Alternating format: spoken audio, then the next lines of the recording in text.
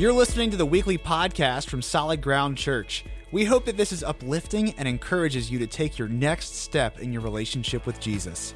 If we can be of any help at all, please visit us on the web at solidground.church. Now let's get to this week's message.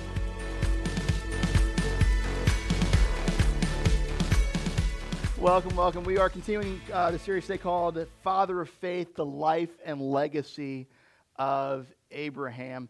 I'm really excited. I'm digging this series. I've said this in week one. This is a really personal series for me because Abraham is just one of those people in the scriptures that resonates with my heart. His story, I get so much out of, and I hope that we as a church, by the time that we're all done, we all are getting some stuff out of this as well. If you got a Bible, do me a favor, go ahead and open up to Genesis chapter 16 is where we're going to be today. Genesis 16, if you're new to the Bible, and you're like, how do I find Genesis? Real simple, just open it and boom, there it is. But we're going to be in chapter 16. Let me just recap the story a little bit while you're turning there. So, thus far, what we learned about Abram is this. Abram was Abram who would become Abraham, and Sarai who would become Sarah, his wife.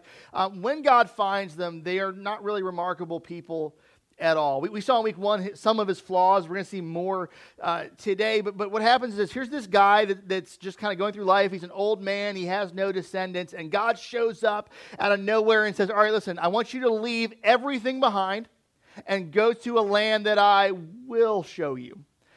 And Abram, to his credit, says, okay, he steps out in faith. He goes, and then things go almost immediately wrong. And we saw that in week one. And along the way, God promises him, he says, all right, listen, I'm going to give you descendants so numerous, they're more than the stars. You can't even count them, and I'm going to give you land, and it's going to be amazing. That was when Abram was, I think, 75. But now, at this point in our story, it's been about a decade, and nothing's happened. I don't know if you've ever been there in life where, like you've been waiting for the Lord to do something. It's been a really long time.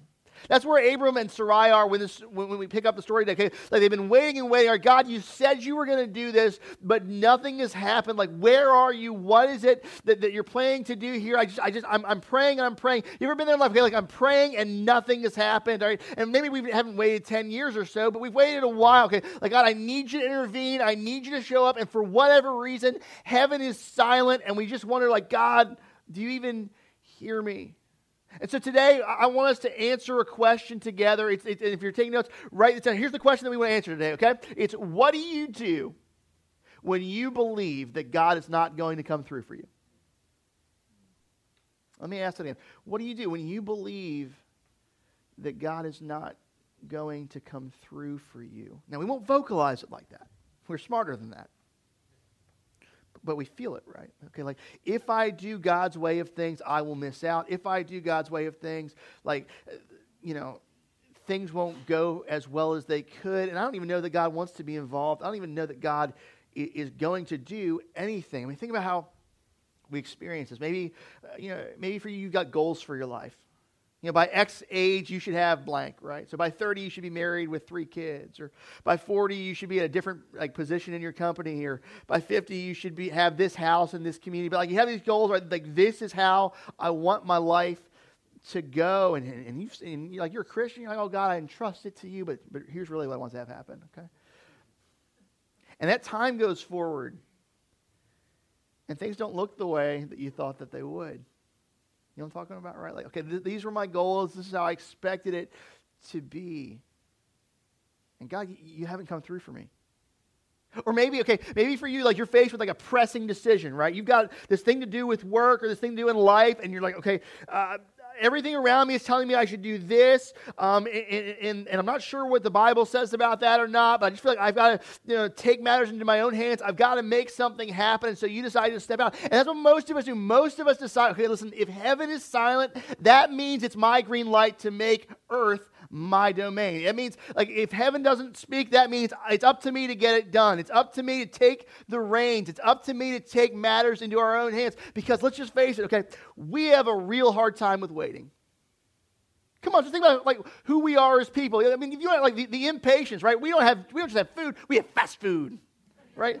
And if you wait 5 minutes in line, it's not fast enough.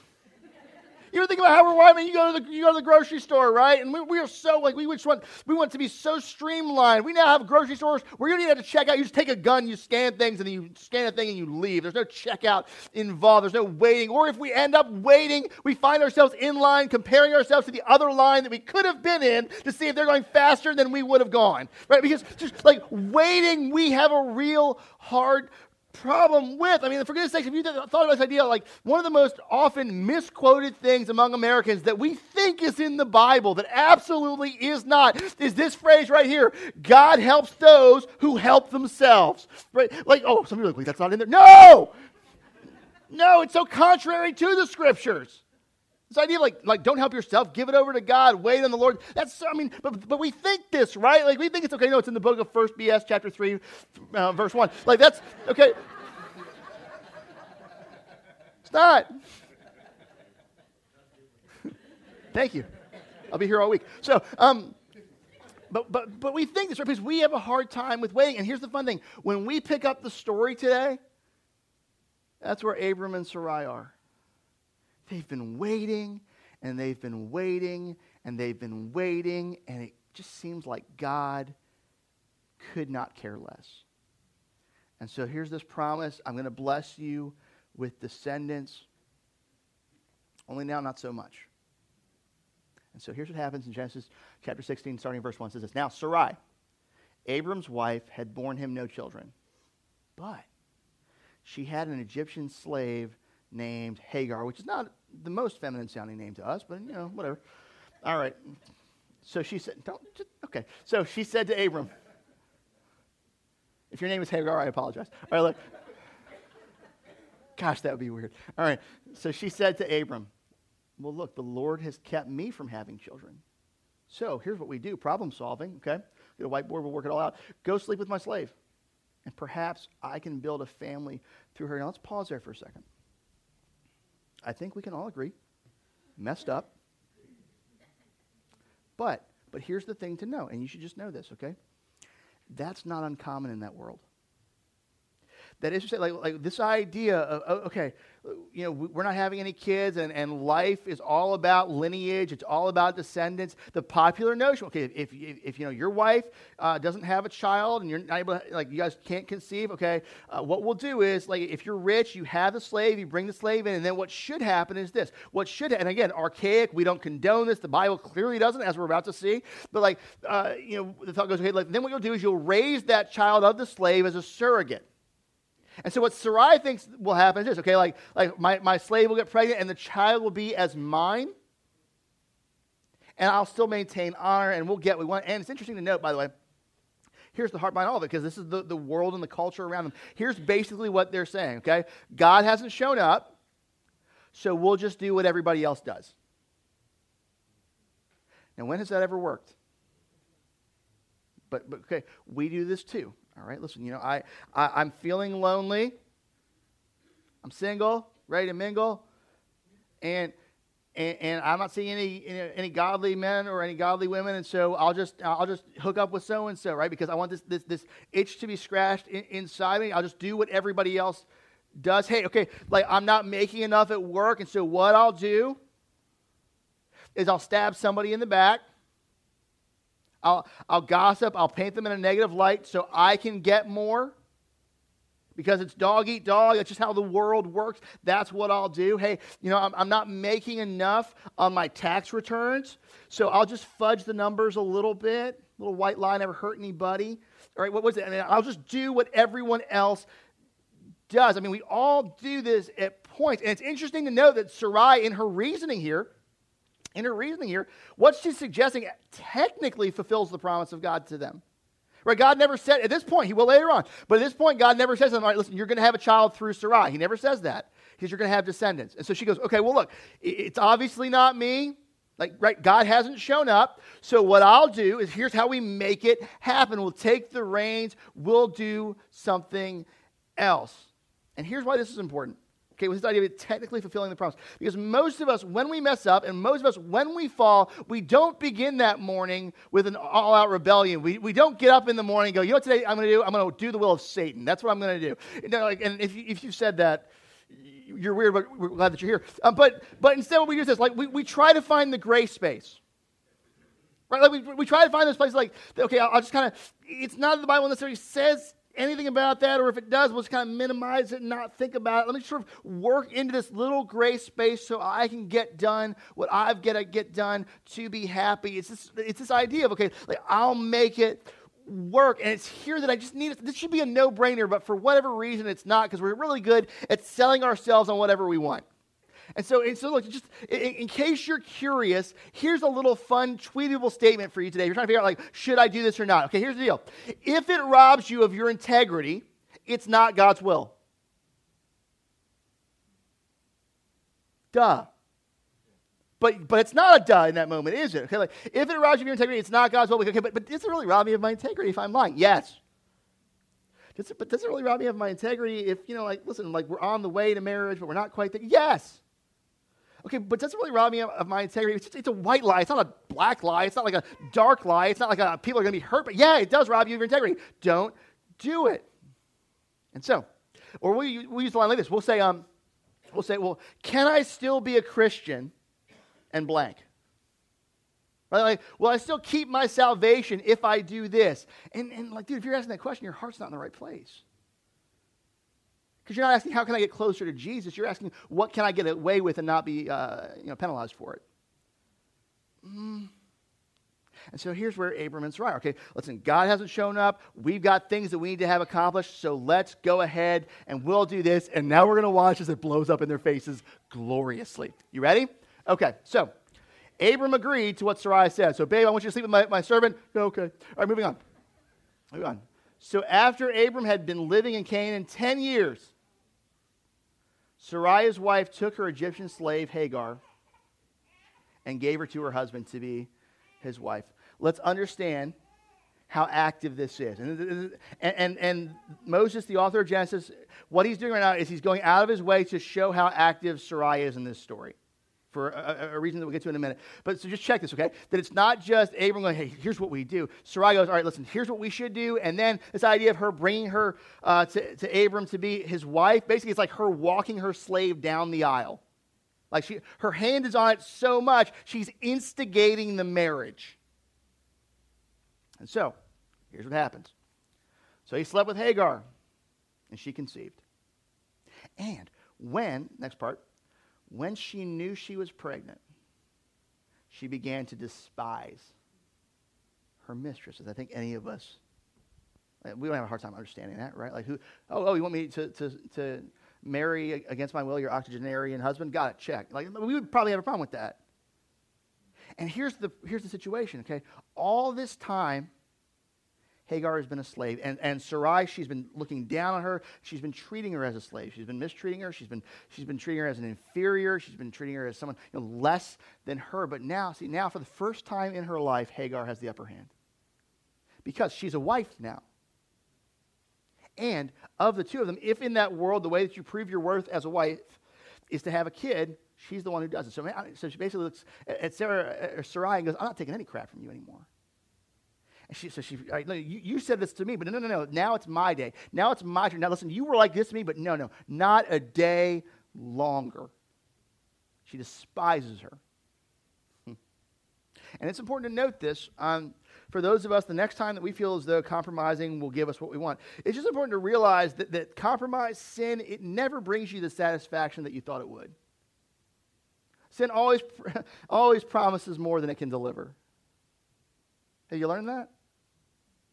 And so, okay, here's Sarai. This is what I want. This is what I'll do. We'll make this happen. They go down a road they clearly shouldn't go down, and now it gets worse. So then Sarai said to Abram, remember who instigated all this? But look what she says. You are responsible for the wrong I am suffering. Okay, listen. If you hadn't slept with this girl at my idea and pushing, then none of this would have happened. Okay, you're responsible for the wrong that I'm suffering. I put my slave, she says, it continues, okay, I put my slave in your arms, and now that she knows she's pregnant, she despises me. Can you believe that? May the Lord, that's how she's spiritual now. May the Lord judge between you and me. Just a side note, how many of us in life, and let's just be real, don't raise your hands, it'd be weird, but how many of us in life have a hard time owning it when we screw up? It's always somebody else's problem. It's always somebody else's fault. And it's not that Abram is blameless, clearly not. But the way the narrative is constructed, it's meant to show us that Sarai is really pushing for this.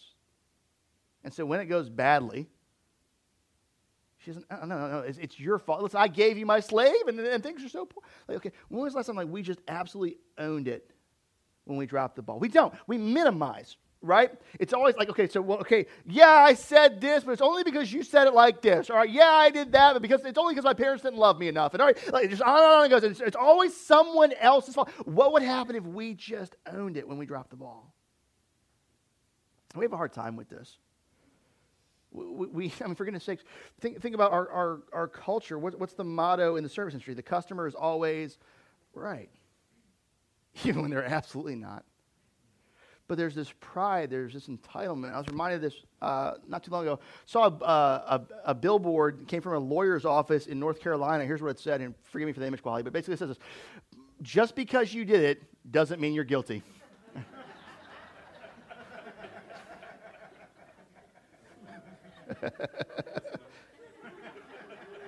Some of you are like, can you unblur that phone number? We're praying for you.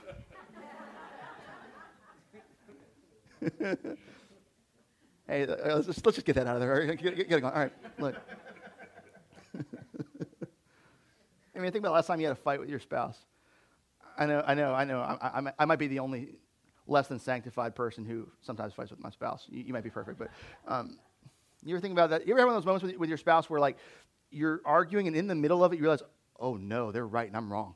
Like, you ever had that? I mean, like, you're in it, right? And you're going for it. And in the middle of it, you're like, oh, I see their point. What do you do in that moment? Oh, I'll tell you what you do. Do you go, you know what, dear, you were right, I was wrong, I apologize? Heck no, you don't do that. What you do is you dig in your heels and you find a new strategy, right? So if you're arguing, here's what you do, okay? You realize you're wrong, and you go, well, I don't care for your tone. What about that? Like, I don't appreciate the way that you said that to me. Like, okay, well, like the issue is now not the issue. The issue is how you spoke to me, even though the issue is clearly the issue, and you're trying to dodge it, right? Or what you do is you just steadily find a new issue and you work towards it so that the original issue you might agree on later. Well, yeah, that wasn't what I was saying. What I was saying was this, even though you were saying the other thing. Why? Because it's just to let them have that victory. No, we're not doing that.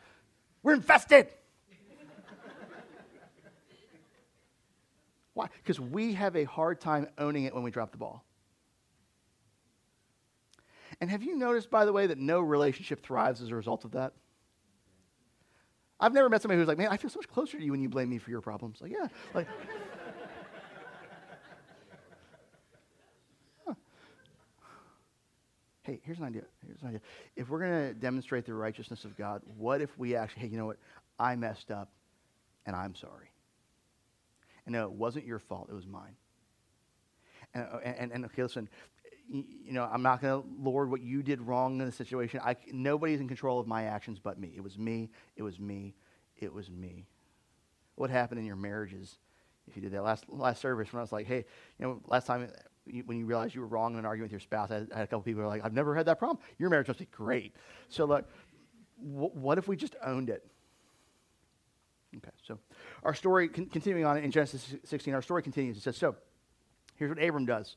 All right, so your slave is now in your hands. So, okay, listen, so originally Sarai goes, all right, listen, I want you to sleep with my slave. He goes, okay. Now she goes, all right, listen, my slave is angry. I want you to get rid of her. Okay. All right, so listen, your slave is in your hands, Abram said. Do with her whatever you think best.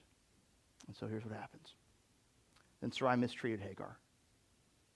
So she fled from her. Sarai goes, I got the green light to bring the wrath back. I got the green light to bring the superiority. I got the green light to make her life miserable. Game on. And she treats this poor girl so badly that she runs for her life.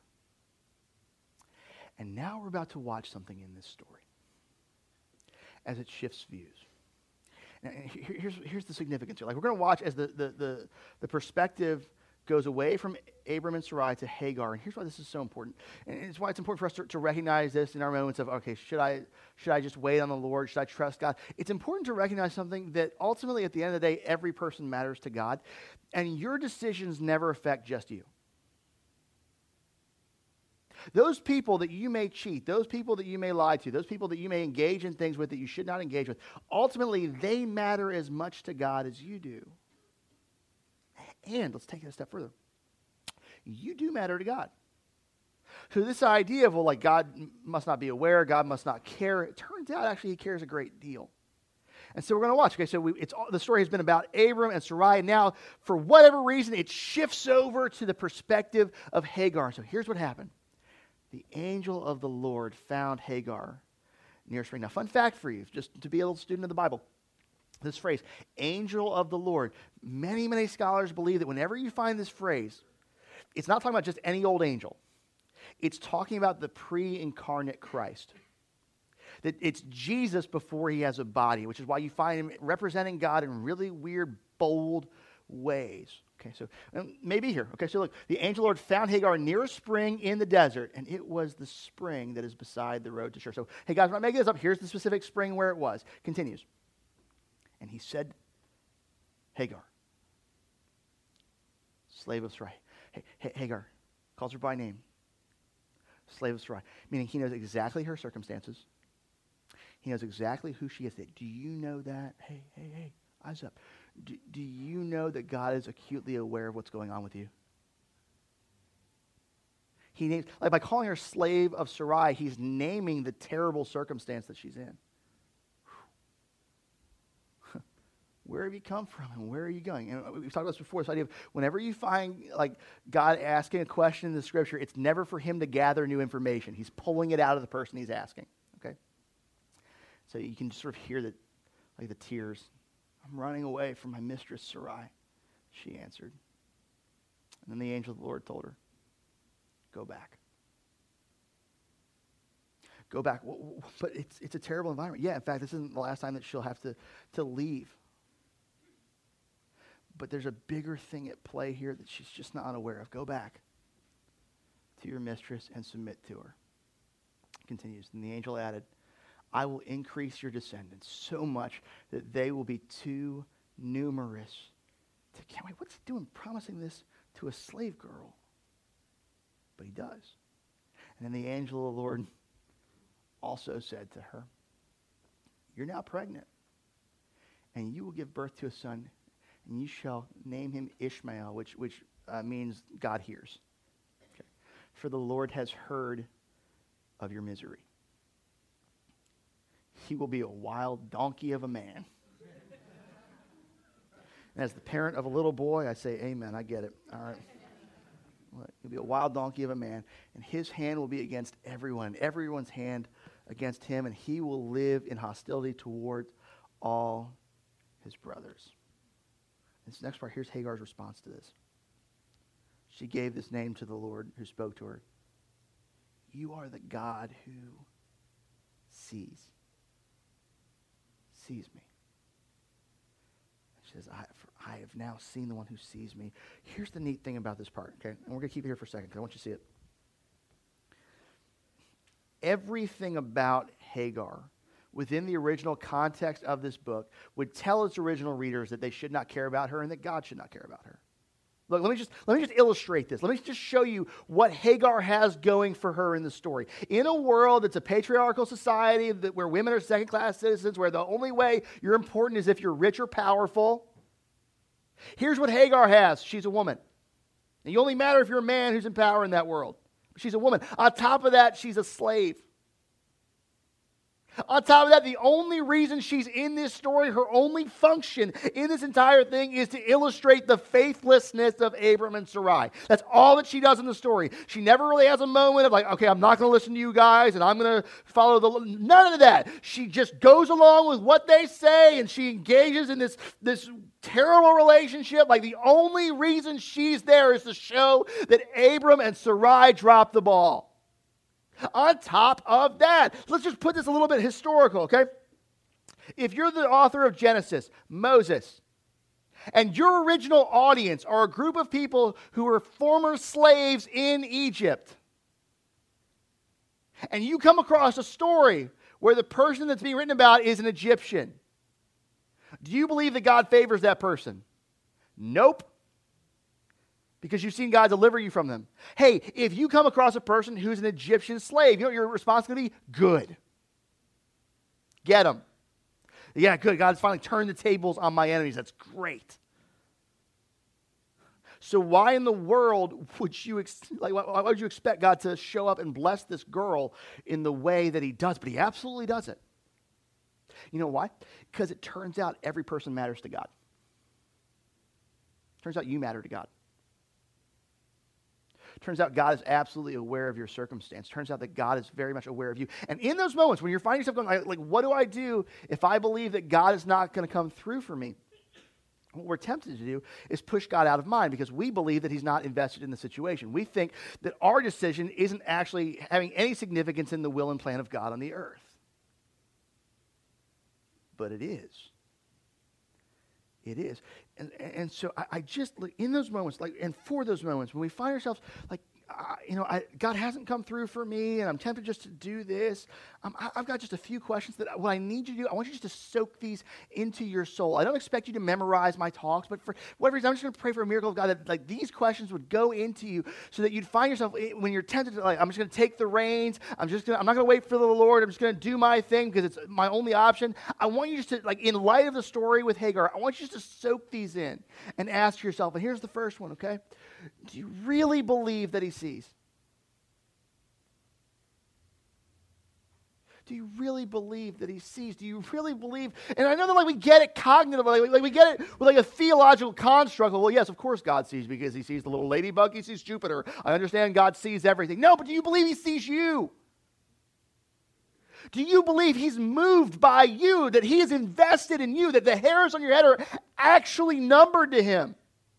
He cares so much that he can't forget you and stop thinking about you. Do you really believe that he sees you, that he's so aware of you that if he wanted to act in a moment, he absolutely would?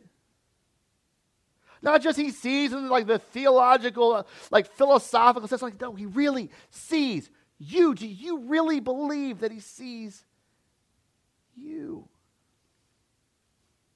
You know, a moment where this became a reality for me. I had several. I'm a slow learner.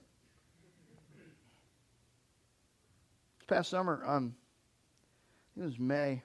My friend Bob Weed is a pastor over at Eagles Nest in Milton. They were having a guy come in who was a prophet. And look, I'm a guy that believes that God gifts in the supernatural. It's not that every person who says to me, I'm a prophet, I go, oh, of course you are. Like, no, of course not. But here's a guy tested. This is his ministry. He goes, hey, listen, we're having this guy come to our church. I would love it if on Saturday night you could come out and just let him minister to you, should the Lord lead him. Like, yeah, okay.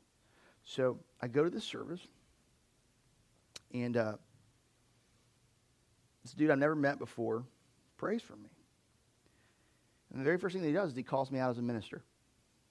Doesn't know me, like, at all. Doesn't know me from Adam.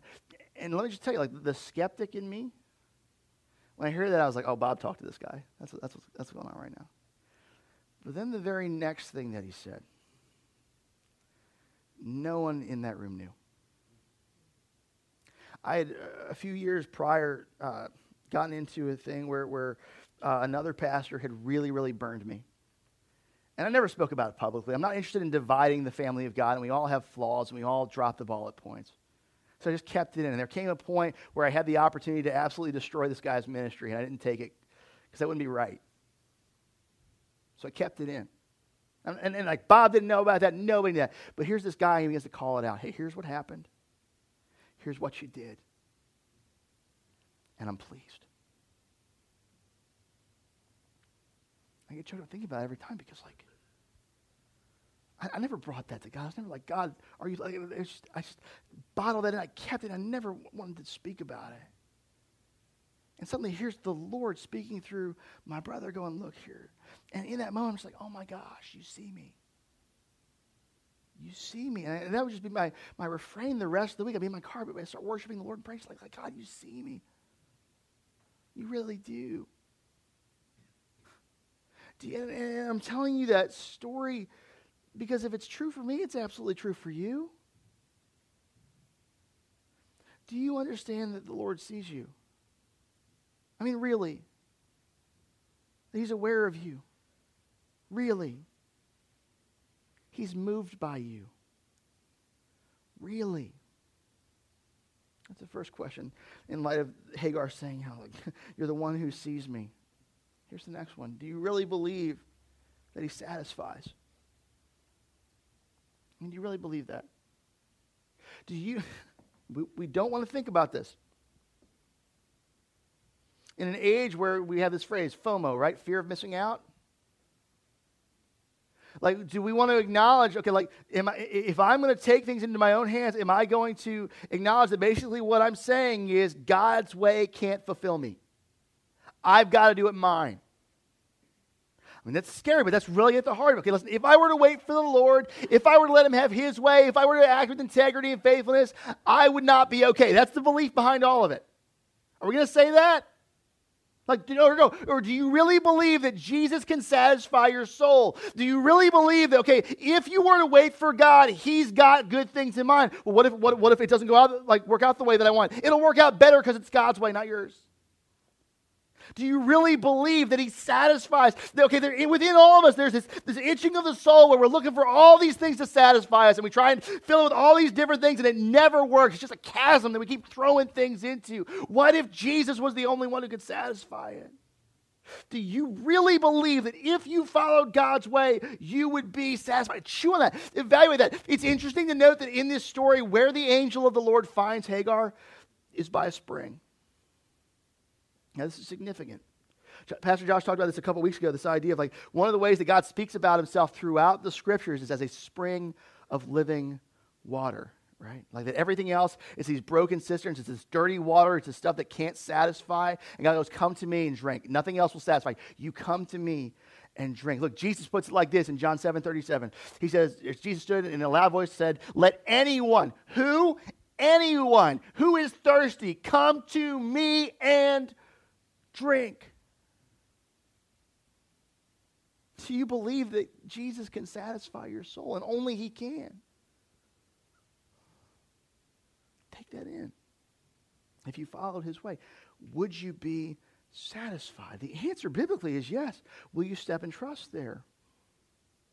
I'm learning this in my own life. I can't tell you how many times I've had like nights where I'll just lay awake in bed. You ever do this? Like you lay awake in bed and all you can think about are all your problems. You know what I'm talking about? I'm the only one. Okay, cool. And I sit there and I have these anxieties, or like I'm bitter about something. I can't believe so and so said that to me today, right? Like or I get jealous. Why don't I have this? Or why don't I have that? And it just like consumes me. And I finally fall asleep. I can't tell you how many times I've had that night or I've had that morning. And so what I'll do is I'll just go to the Lord. Like I'll go spend time with him. In the silence, with the word, in prayer, like I just go to him, and the longer that I'm there, and it's not about like a certain amount of time, it's just I'm there with him, and he satisfies my soul. He fills me with his spirit, he pours into me, and all those things that mattered so much to me when I got there just begin to fall off in significance. And it's not that I'm unaware of them, I just don't care about them as much, because I've found what I was actually looking for. I've found the satisfaction for my soul in the Spirit of God, in the Spirit of Christ. So I go, hey, for some of you who are anxious, who are just striving for all this stuff, who constantly want to take the reins of your own life, when was the last time you actually just went to the Lord? I mean, not just like a superficial, I'm supposed to pray because that's what Christians do. No, but you just went to him, you spent time in his presence, and let his Spirit satisfy your soul. He will. Let anyone who thirsts, go back, here we go. Let anyone who thirsts come to me and drink. That's true for you. Go to him. Do you believe that he'll satisfy you? That a relationship won't. That a job won't. That a check won't. That a substance won't. That a person won't. No, the only thing that can actually satisfy you is Jesus. Do you believe that? Last one. Do you really believe that he saves? Now, because we've had enough experience with this word, everybody in this room probably answered, or most people in this room answered yes without thinking through the question. I believe he saved. Yes, of course. When I die, I believe that Jesus will take me to heaven, and one day I'll be raised from the dead. Yeah, of course I believe that he saves. Yeah, because you have no other option. But do you believe that he saves here? I'm not saying that everybody's going to like be health and wealth and everything's going to be good. No. But do you believe the scriptures that you are within his care and that he will give you exactly what you need when you need it? So, well, I'm tempted to do this, I'm tempted to do that. Okay. But if you wait, do you believe that God will provide for you? You know, it's interesting. Over and over again, we find examples in the scriptures of people who don't. Abram and Sarai in this moment. You could look at King Saul in the book of 1 Samuel, who, like, God doesn't show up in the way that he wants, so he takes matters into his own hands. And after he does that, God started, I'm going to raise up another king, a boy named David. And if you know the story of David, David, he's promised, a kingship by God, and then it's decades before it actually happens. And during that time, he has to flee from Saul. He has to live in the wilderness, hide in caves. He loses everything. And there's a point where David writes this in the Psalms. He's talking about how his enemies are surrounding him and wanting to destroy him. And he has this part in Psalm 27. I just want to read together. Psalm 27:13 says, I remain confident of this. And remember, David doesn't know the end of the story. He hasn't been there. I remain confident of this. I will see the goodness of the Lord in the land of the living. Right? Not just when I die, not just when, hypothetically, I'm in paradise. No, here. God will take care of me here. God will have exactly what I have to have here. And I don't know what that looks like, but I believe God's goodness is bigger than my circumstance. I will see the goodness of the Lord in the land of the living. I may not always define it the right way, but it's absolutely true. And so here's what he says to do with that. He says, wait for the Lord.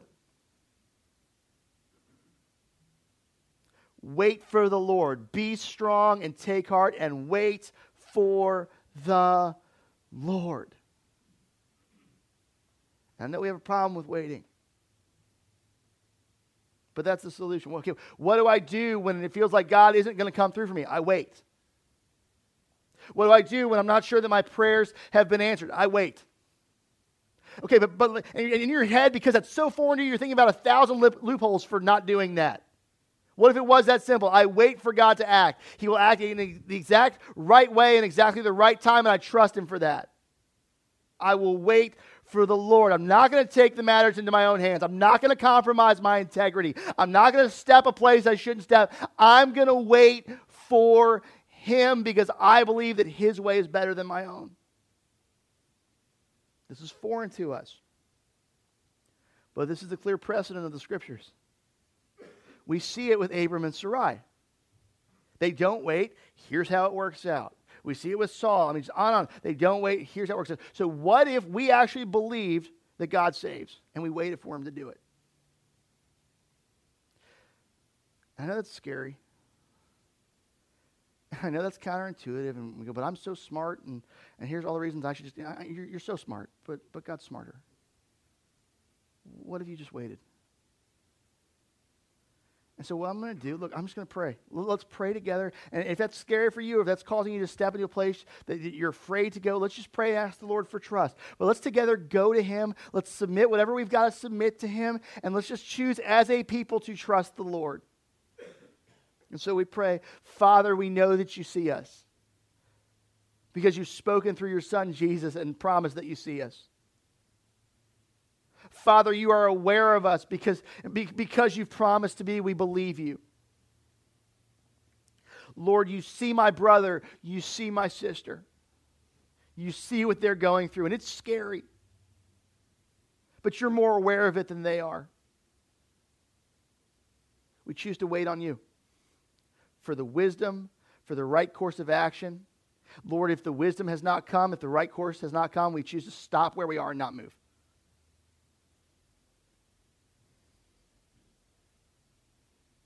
We choose to not step into our own will. We choose to not take the reins. We choose not to try and make something happen. We wait for you. You are our salvation. You are our deliverance. God, who do we have but you?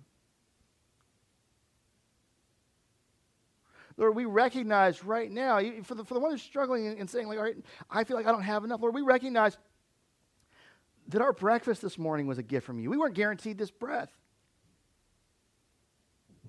We wait for you. We wait for you. And for the ones who want to, but Lord, they say, I believe, but Lord, help my unbelief. I'm too afraid to step. I'm too afraid to wait. Lord, would you just give them an assurance of your presence, just an awareness of your spirit so they know that they can wait, that you actually are with them. Because we love you and we trust you and we know that you are trustworthy. And we do this all in the name of Jesus, your Son. And all God's people said, amen. Bless you guys. We'll see y'all next week.